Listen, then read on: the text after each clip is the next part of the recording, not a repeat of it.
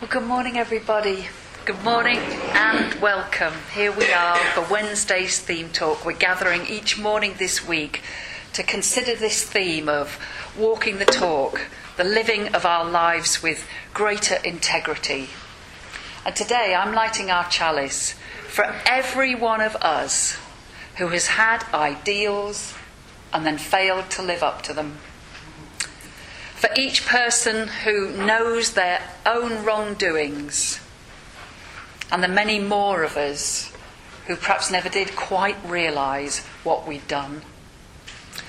I light our chalice in awareness of the reality that we are imperfect beings living in an imperfect world.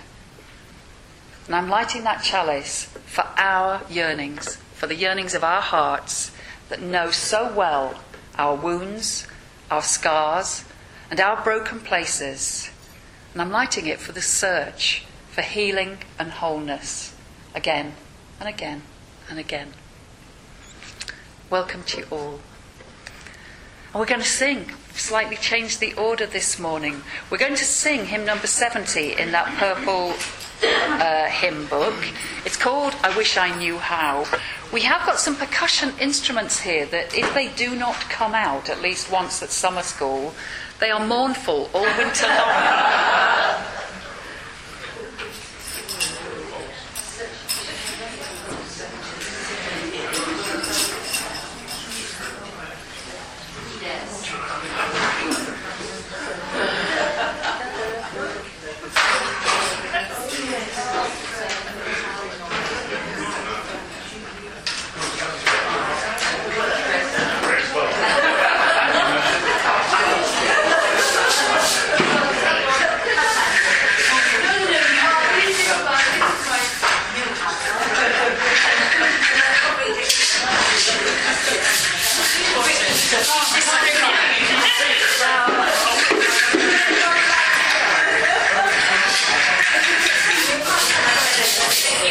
About this one.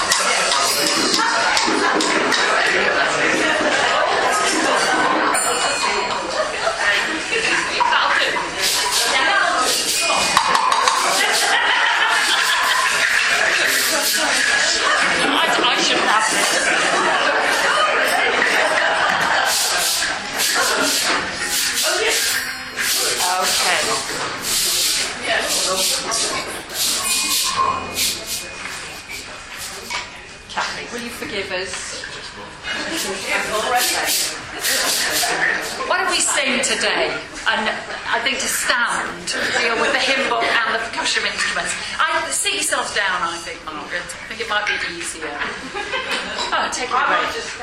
You do what you want, love. You stand if you wish. Can I say that I can't play the tune through once like normal, so those of you who are film buffs and remember Barry Norman, you'll know the tune. So just chance it and join in. Get the idea. Do you want to play it through once and those of us who know it will hum it loudly? No. Okay, everyone. Make the feel. Tell us when to start. Ready? I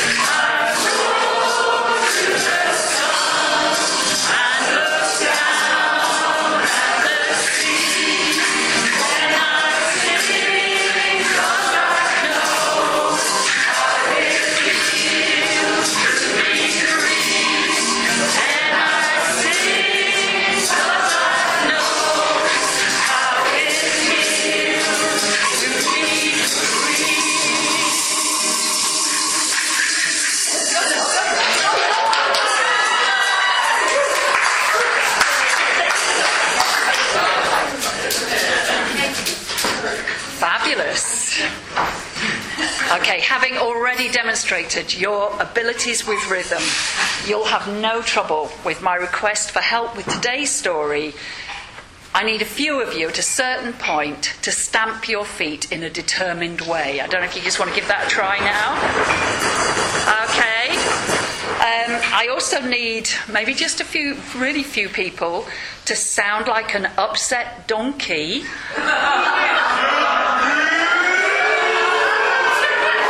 That's quite upset. Ned was practicing. Let's just give it one more trot. Yeah. That's an upset donkey. And can some of us just sound like a bunch of slightly thoughtless, busy or distracted people?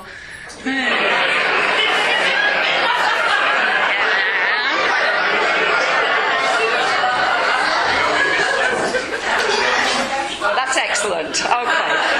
You don't know what that's like, Sarah. It sounded so natural.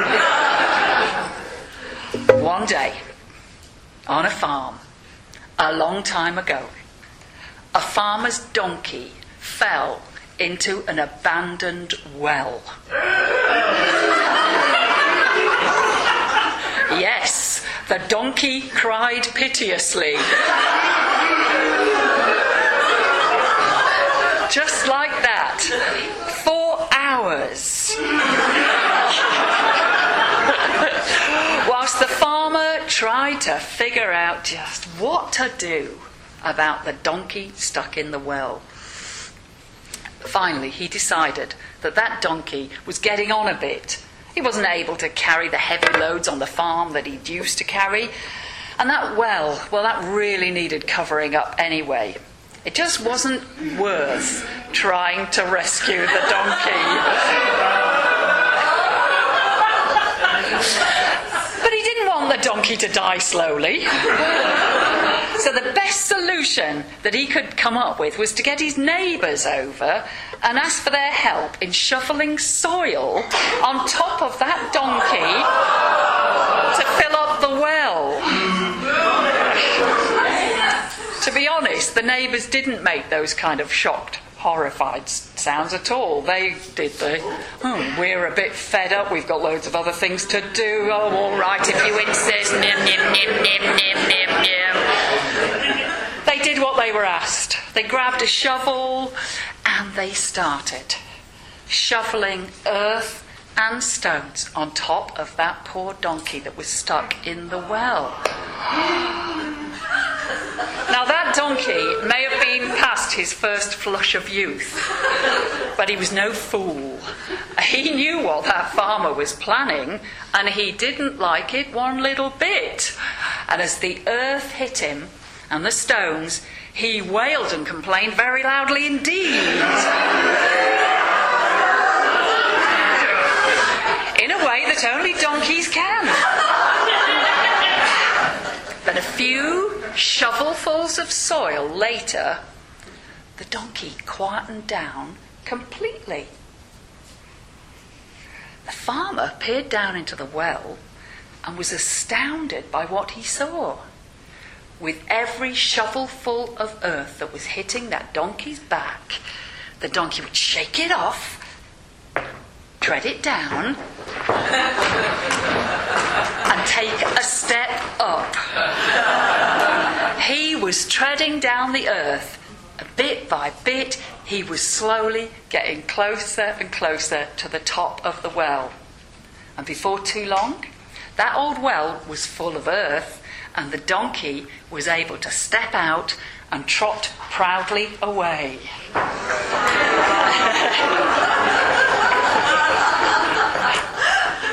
Peter and Jim have offered today to be their donkey, trotting proudly away.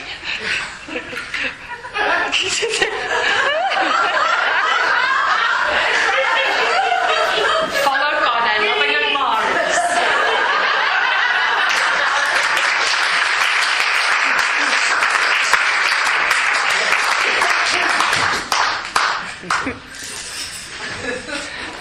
And I'm going to ask the other theme speakers to come now and help me with a reading by the Reverend Dr. Rebecca Parker Unitarian Universalist theologian, and she has written about in the midst of a world.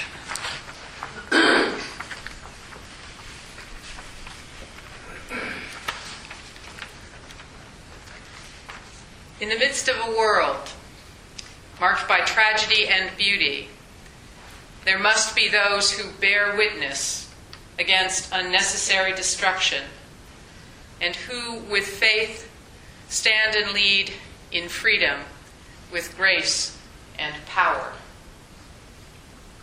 There must be those who speak honestly and do not avoid seeing what must be seen, of sorrow and outrage, of tenderness and wonder. There must be those whose grief troubles the water, while their voices sing and speak refreshed worlds.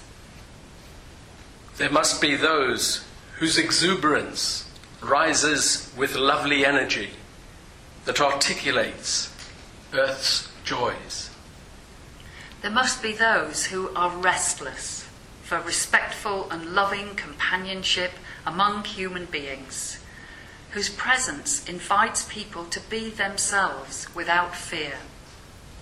There must be those who gather with the congregation of remembrance and compassion, draw water from old wells, and walk the simple path of love for neighbour.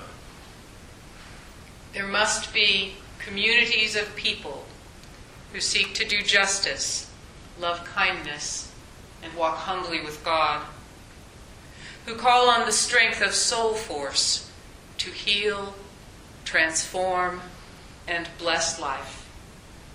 There must be religious witness.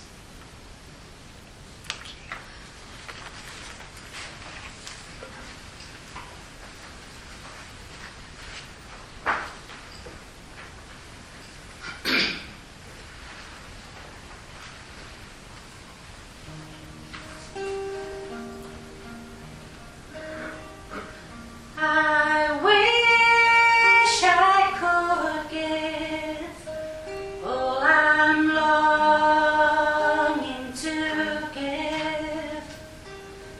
I wish I could live like I'm longing to live. Oh, I wish I could do all the things I can do, though I'm way overdue. I'd be starting anew, though I'm way overdue. I'd be starting anew.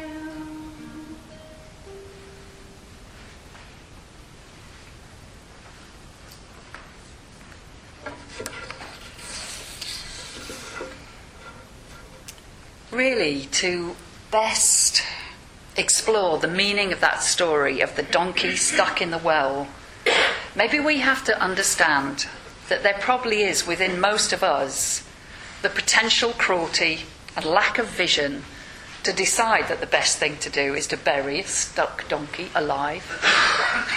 And that there are times in most lives when we find ourselves stuck, sometimes forever, in tight and uncomfortable places. And that there is within us a determined spirit that has the power to stamp on that dirt and transcend those difficulties, and through stamping find ways out of our and the world's dilemmas. This morning's talk focuses on one of my favourite topics, our imperfections.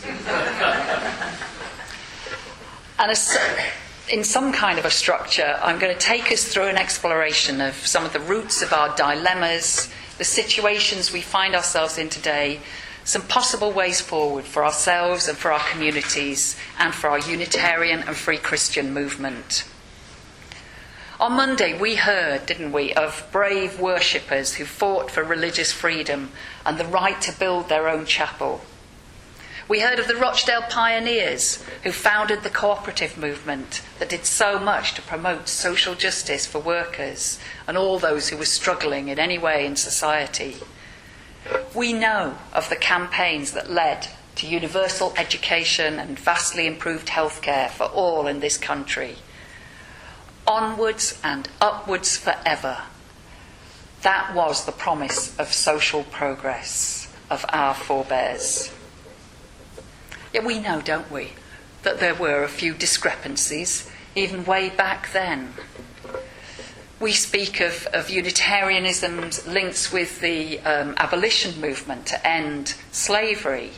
And yet we know, don't we, through the briefest of explorations of the history of colonialism, it tells us the uncomfortable truth that the wealth that helped to build a lot of our church buildings, created the endowments that keep many of our congregations financially buoyant even today, that wealth was created through our country's colonial past on the exploitations of nations abroad, their people and their resources.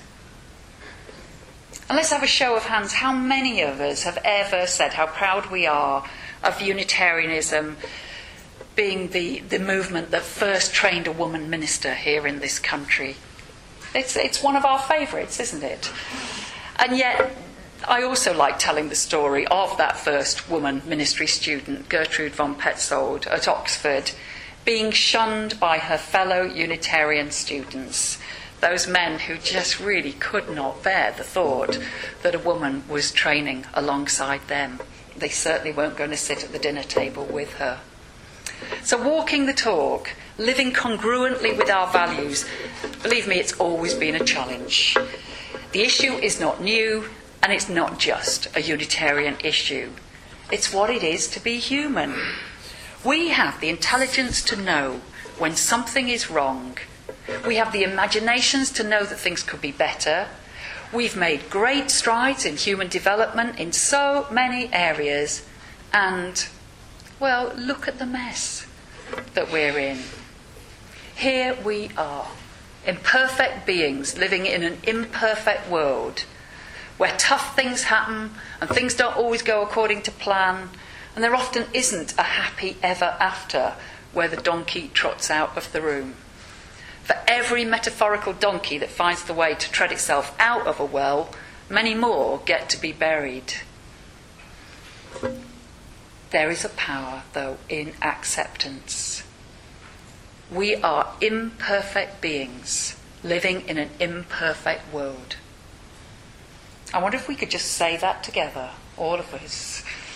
We are imperfect beings living in a perfect world. Perhaps we can talk later how that feels. And now I ask you to imagine this earth on which we rest. Beneath this floor, the earth. Beneath the earth, the rock. This is a geographer's version of the, what was it, total perception vortex? Perspective vortex that Linda introduced us to in our service on Sunday. And it does not disappear the moment we eat that slice of banoffee cheesecake at dinner. When you think of how big our planet is and how long it has been here, our individual lives may seem very brief and either therefore insignificant or perhaps hugely important, depending on which side of the bed we got out of this morning. We have the privilege, this moment, of resting here in Great Hucklow upon a special geological feature.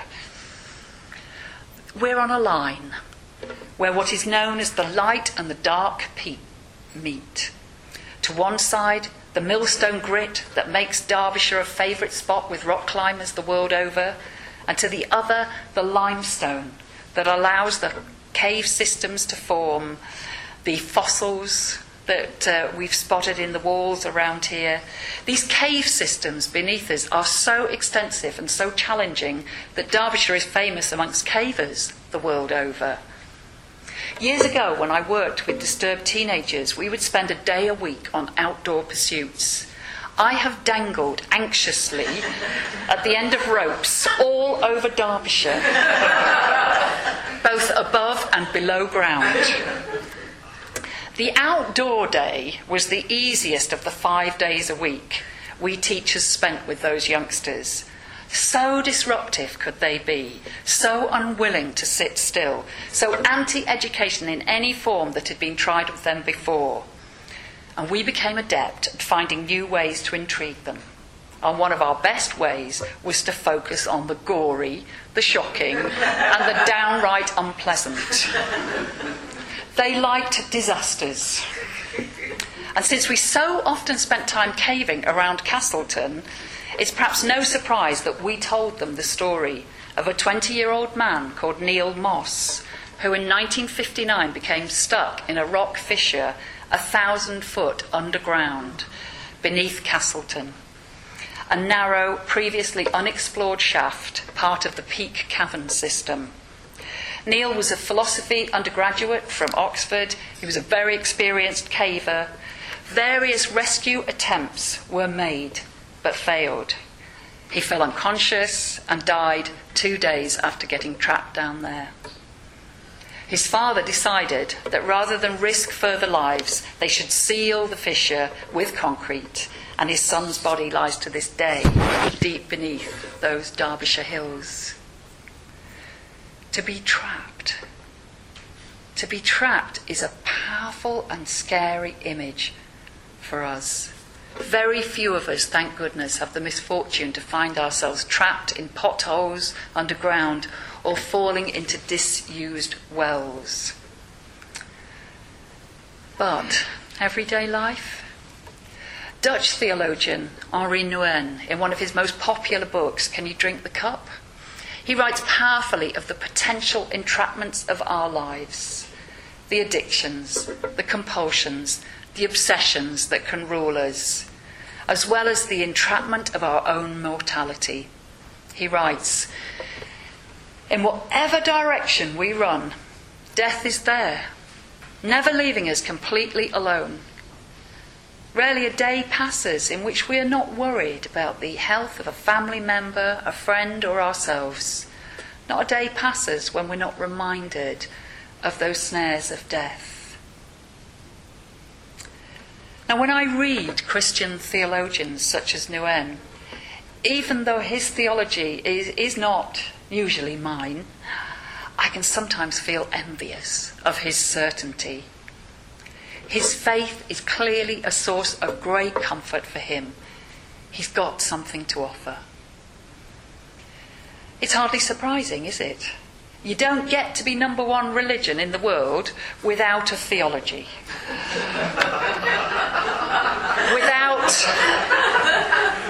without a fairly substantial discourse about the nature of the divine. You don't get to be number one religion unless your theology has considerable crowd appeal. And any of you who've tried to write about or teach about Christianity might agree with me that it has a very complex and indeed at times contradictory theology.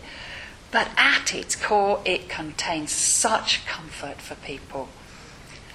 And I think that's because through the living person of Jesus, our brokenness as human beings is acknowledged and accepted. I remember once discussing a book called The Jesus Mysteries. I don't know if anybody's come across that book. Discussing it with a friend.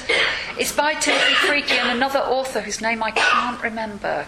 And it explores the possibility that Jesus, the man, never existed, but was rather the human God figure at the centre of one of the pagan mystery cults that were in abundance in the Greco-Roman world of early Christianity.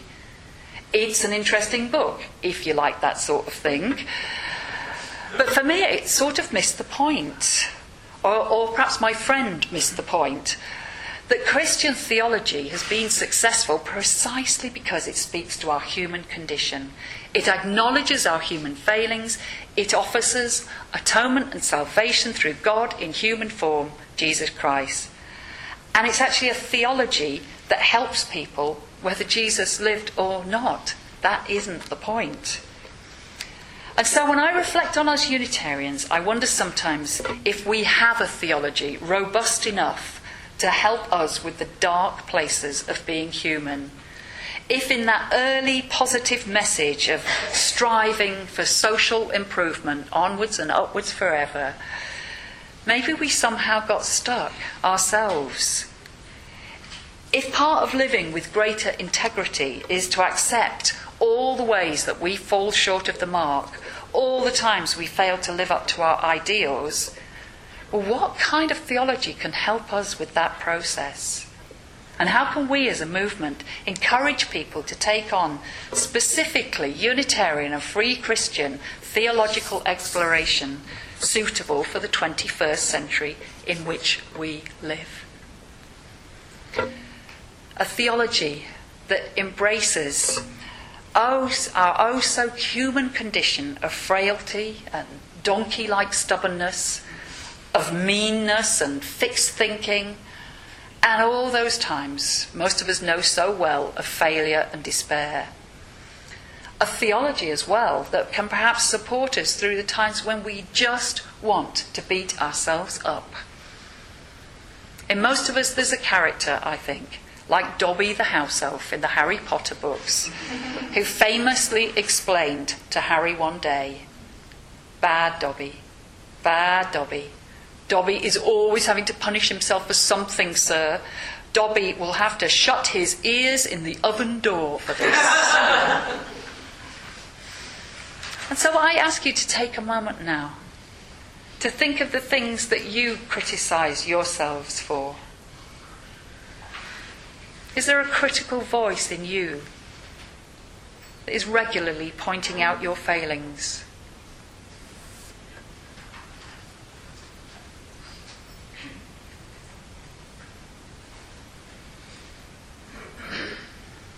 And if you want, I invite you just to turn to the person next to you and to just share those in that spirit of hearing without judging.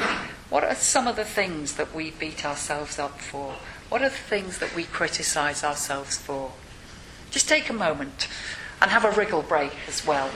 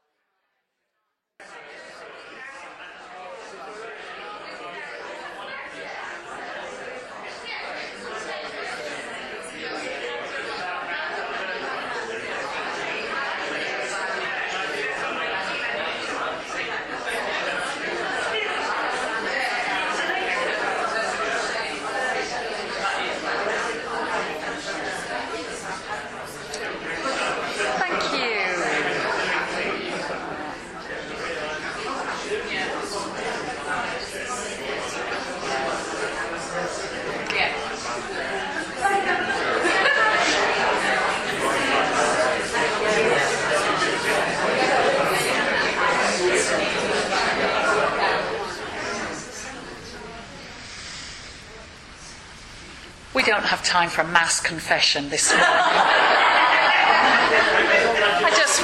I just wonder, is there any brave soul who wants to just shout out one of the things that one of their favourites, one of the things they criticise themselves for?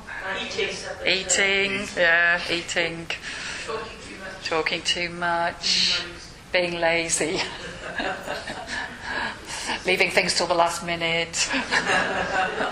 Task obsessive and ignoring what's around me. Having a gun, that's a joke. Being uncaring. Being thinking that I know better than everybody else. Usually right.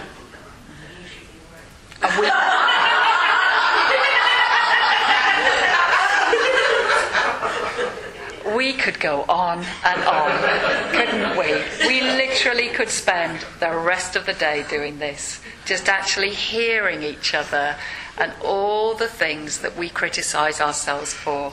It is quite frightening sometimes, I think, to actually realise the depths of our self-loathing. And there's something about needing to acknowledge our failings but not get stuck in them. Can you feel the difference? And doesn't that go for our communities as well as for us as individuals? When we know how much a Unitarian community can offer the world, it really can be very dispiriting to realise that we're not always as welcoming or as open or as diverse or as dynamic or as tolerant or as radical as we say we are on those leaflets and those notice boards. We fall short of our ideals, both individually and collectively, again and again and again. And when that critical voice has had enough of getting at us as an individual, what does it do? It turns round and starts on everybody else. And it starts on our communities. I once described to an Anglican friend the vitriolic way that I'd heard people in our movement speaking about our congregations, about our congregations committees, about our district associations and the GA. And I know that I've said those things myself. He laughed and said that he'd heard just the same in his church. And then we began to wonder if it might be something to do with churches themselves, that in our very yearning towards goodness, do we inevitably reveal all the murky underbelly of what it is to be human and living with one another? What on earth can we do about this? We can learn something from psychologists.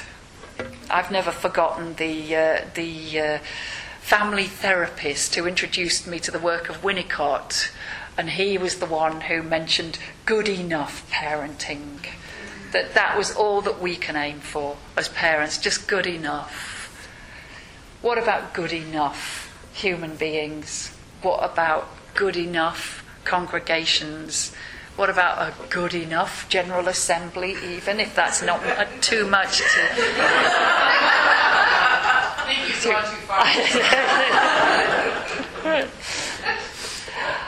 I think we can also encourage a more robust and mature attitude to being in community in the first place, putting up with that which we dislike, loving our enemies, or at least starting to learn from them, and being grateful for that learning that they bring. I was always struck by the story of Gurdjieff, who I discovered this morning is a Russian mystic and spiritual teacher of the late 19th to early 20th century, who had a community in France. I have actually tried to read one of his books. He's interesting.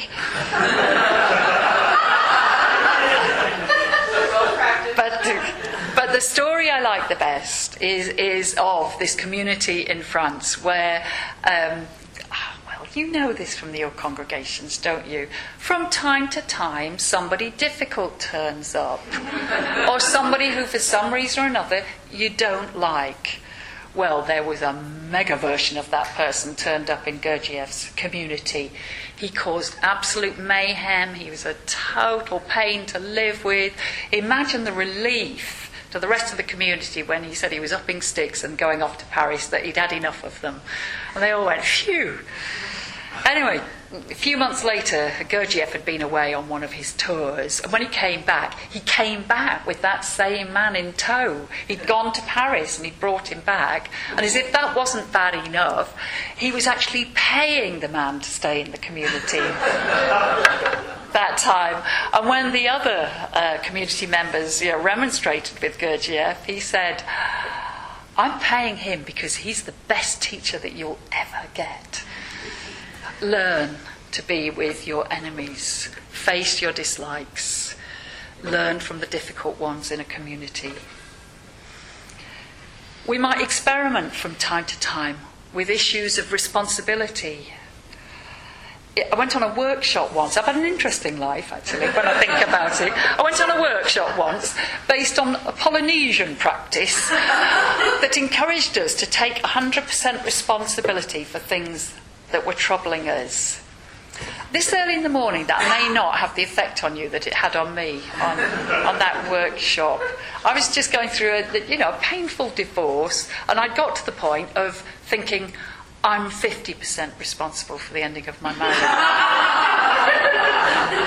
I felt I'd made huge strides. And then to spend a weekend with people who said, you're 100% responsible for this and that and everything in your life. Just for a moment, we're not going to get feedback on this. Just take a moment just to think in silence about something that you find difficult in your life.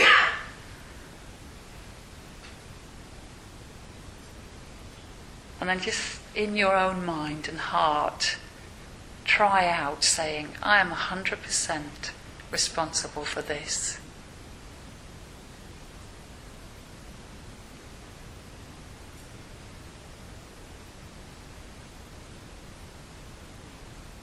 Perhaps something, again, for us to talk about in small groups at another time.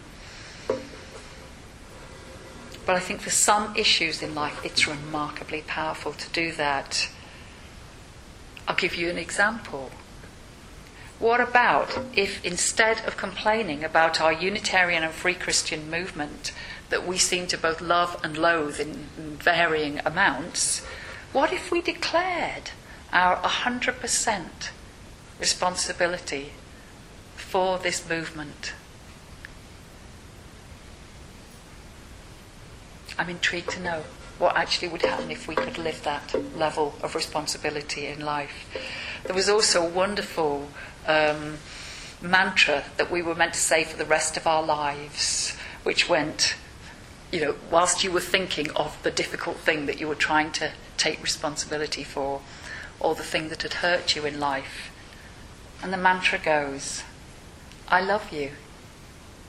I'm sorry. Please forgive me.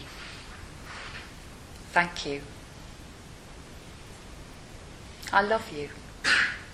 I'm sorry. Please forgive me. Thank you. That's your Polynesian life prescription for this morning. Another thing we might do is actually to look around at other religious groups and learn from them how they're handling their yearning towards their ideals and their falling short. I don't know if you know the Benedictine vows, the usual vows in a monastery of chastity, poverty and obedience. The Benedictines' vow is to obedience, stability and conversion of manners. And there is something in that about how we actually get on in community, the actual politeness, the need for genuine, open-hearted politeness and kindness to other human beings, and for the finding of stability within ourselves, a stability that I suspect would help us with that amazing reactivity that we all have as human beings. That the minute we find something we don't like, we react against it. How amazing it would be if instead we actually stood still and breathed for a moment and examined our own responses. And I know I'm biased, but of everything that we Unitarians and Free Christians do, I actually think that it is the depth of personal exploring and sharing in our small group work and in weeks such as this that is a really special feature that we have. It's something very precious that I want to to hold on to and to continue to work with. Is there a way that we can bring that into our governance and ways of being in community, in the way that the Quakers in the Society of Friends very much use the qualities of their faith to direct how they live in community with one another? I'm not sure that we've managed to achieve that yet. And we can share, can't we, the depths of our lostness, our trappedness. Again, there's another story from Henri Nouwen of a priest in the making at seminary, at college, and there was a very wise priest there who he wanted to be his confessor. And so the young man said to the wise one, "Will you be my confessor? Will you do that?" And he agreed. He said, "Yes, come to my room in an hour's time." And they sat and they talked, and it came to the point where that young man really felt it was time that his confession should be heard. But to his surprise, instead, the older man proceeded to tell him all the difficult and bad things of his own life, of the women he'd loved when he shouldn't have, of the thing he'd stolen, of the bad words he'd said, and of all the ways that he'd fallen short. He went on and on and on.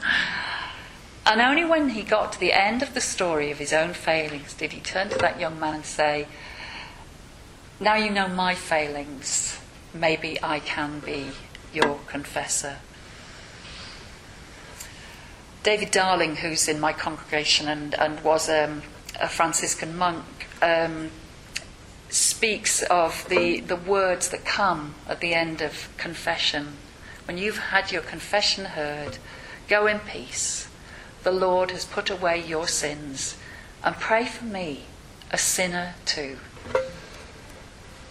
There is something in that acknowledgement that we are all flawed that I find very powerful. I just wonder for us whether we need the power of a sacrament.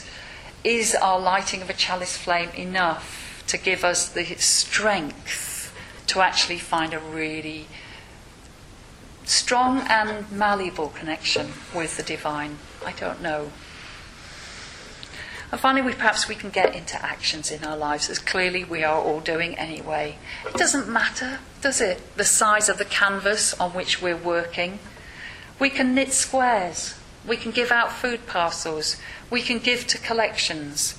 We can acknowledge the enormity of the world's dilemmas, the power of our own despair, and then we can help one another. We can empower one another to get into action and do something. One of my favourite books of theology was written by John Caputo, who wrote a book, What is God?